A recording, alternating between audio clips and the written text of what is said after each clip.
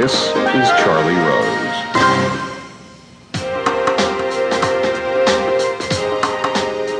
We begin this evening with the day in politics. President Obama announced today that William Daley will take over as White House Chief of Staff.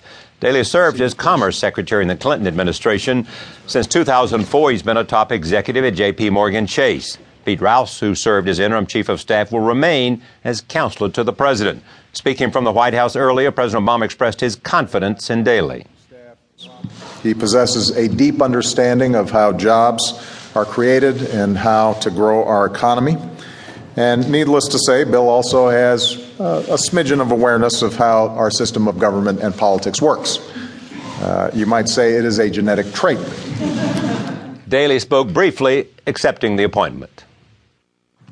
You, Mr. President, have proven your strength, your leadership, your vision during a most difficult time for our nation and for the world. You have also shown through your example that public service is an honorable calling, and I am pleased to answer your call. This is the first in a series of expected personnel changes at the White House. There are reports that the president will soon announce the appointment of Gene Sperling to replace Larry Summers as director of the National Economic Council. Sperling is currently serving as a counselor to Treasury Secretary Timothy Geithner. Joining me now from Washington is John Heilemann, National Affairs Editor at New York Magazine. With me here in New York is Mark Halperin, Editor-at-Large for Time Magazine.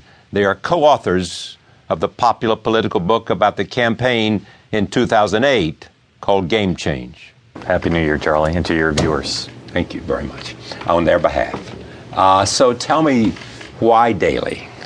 I'm a huge fan of this selection and of Bill Daley. I'm a journalist and I'm objective, but I'll tell you objectively, this is one of the most talented guys in the country. And for what Barack Obama wants to do, which is get things done, not win re-election, he cares about that, but in the next year plus, he cares about getting things done that he promised the American people he would do.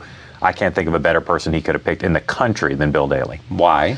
There's different roles or different models for the role of Chief of Staff.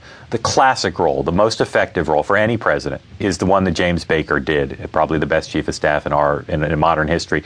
You want someone who can do a lot of different things, and Daley can do almost all of them at a world-class level. First of all, one of the president's biggest problems now is the business community, relations with not just Wall Street, but businesses around the country. Daley comes from a business background. He speaks their language. The Chamber of Commerce put out a very positive statement about that. Two, he can go to Capitol Hill and negotiate as an adult with members of both parties.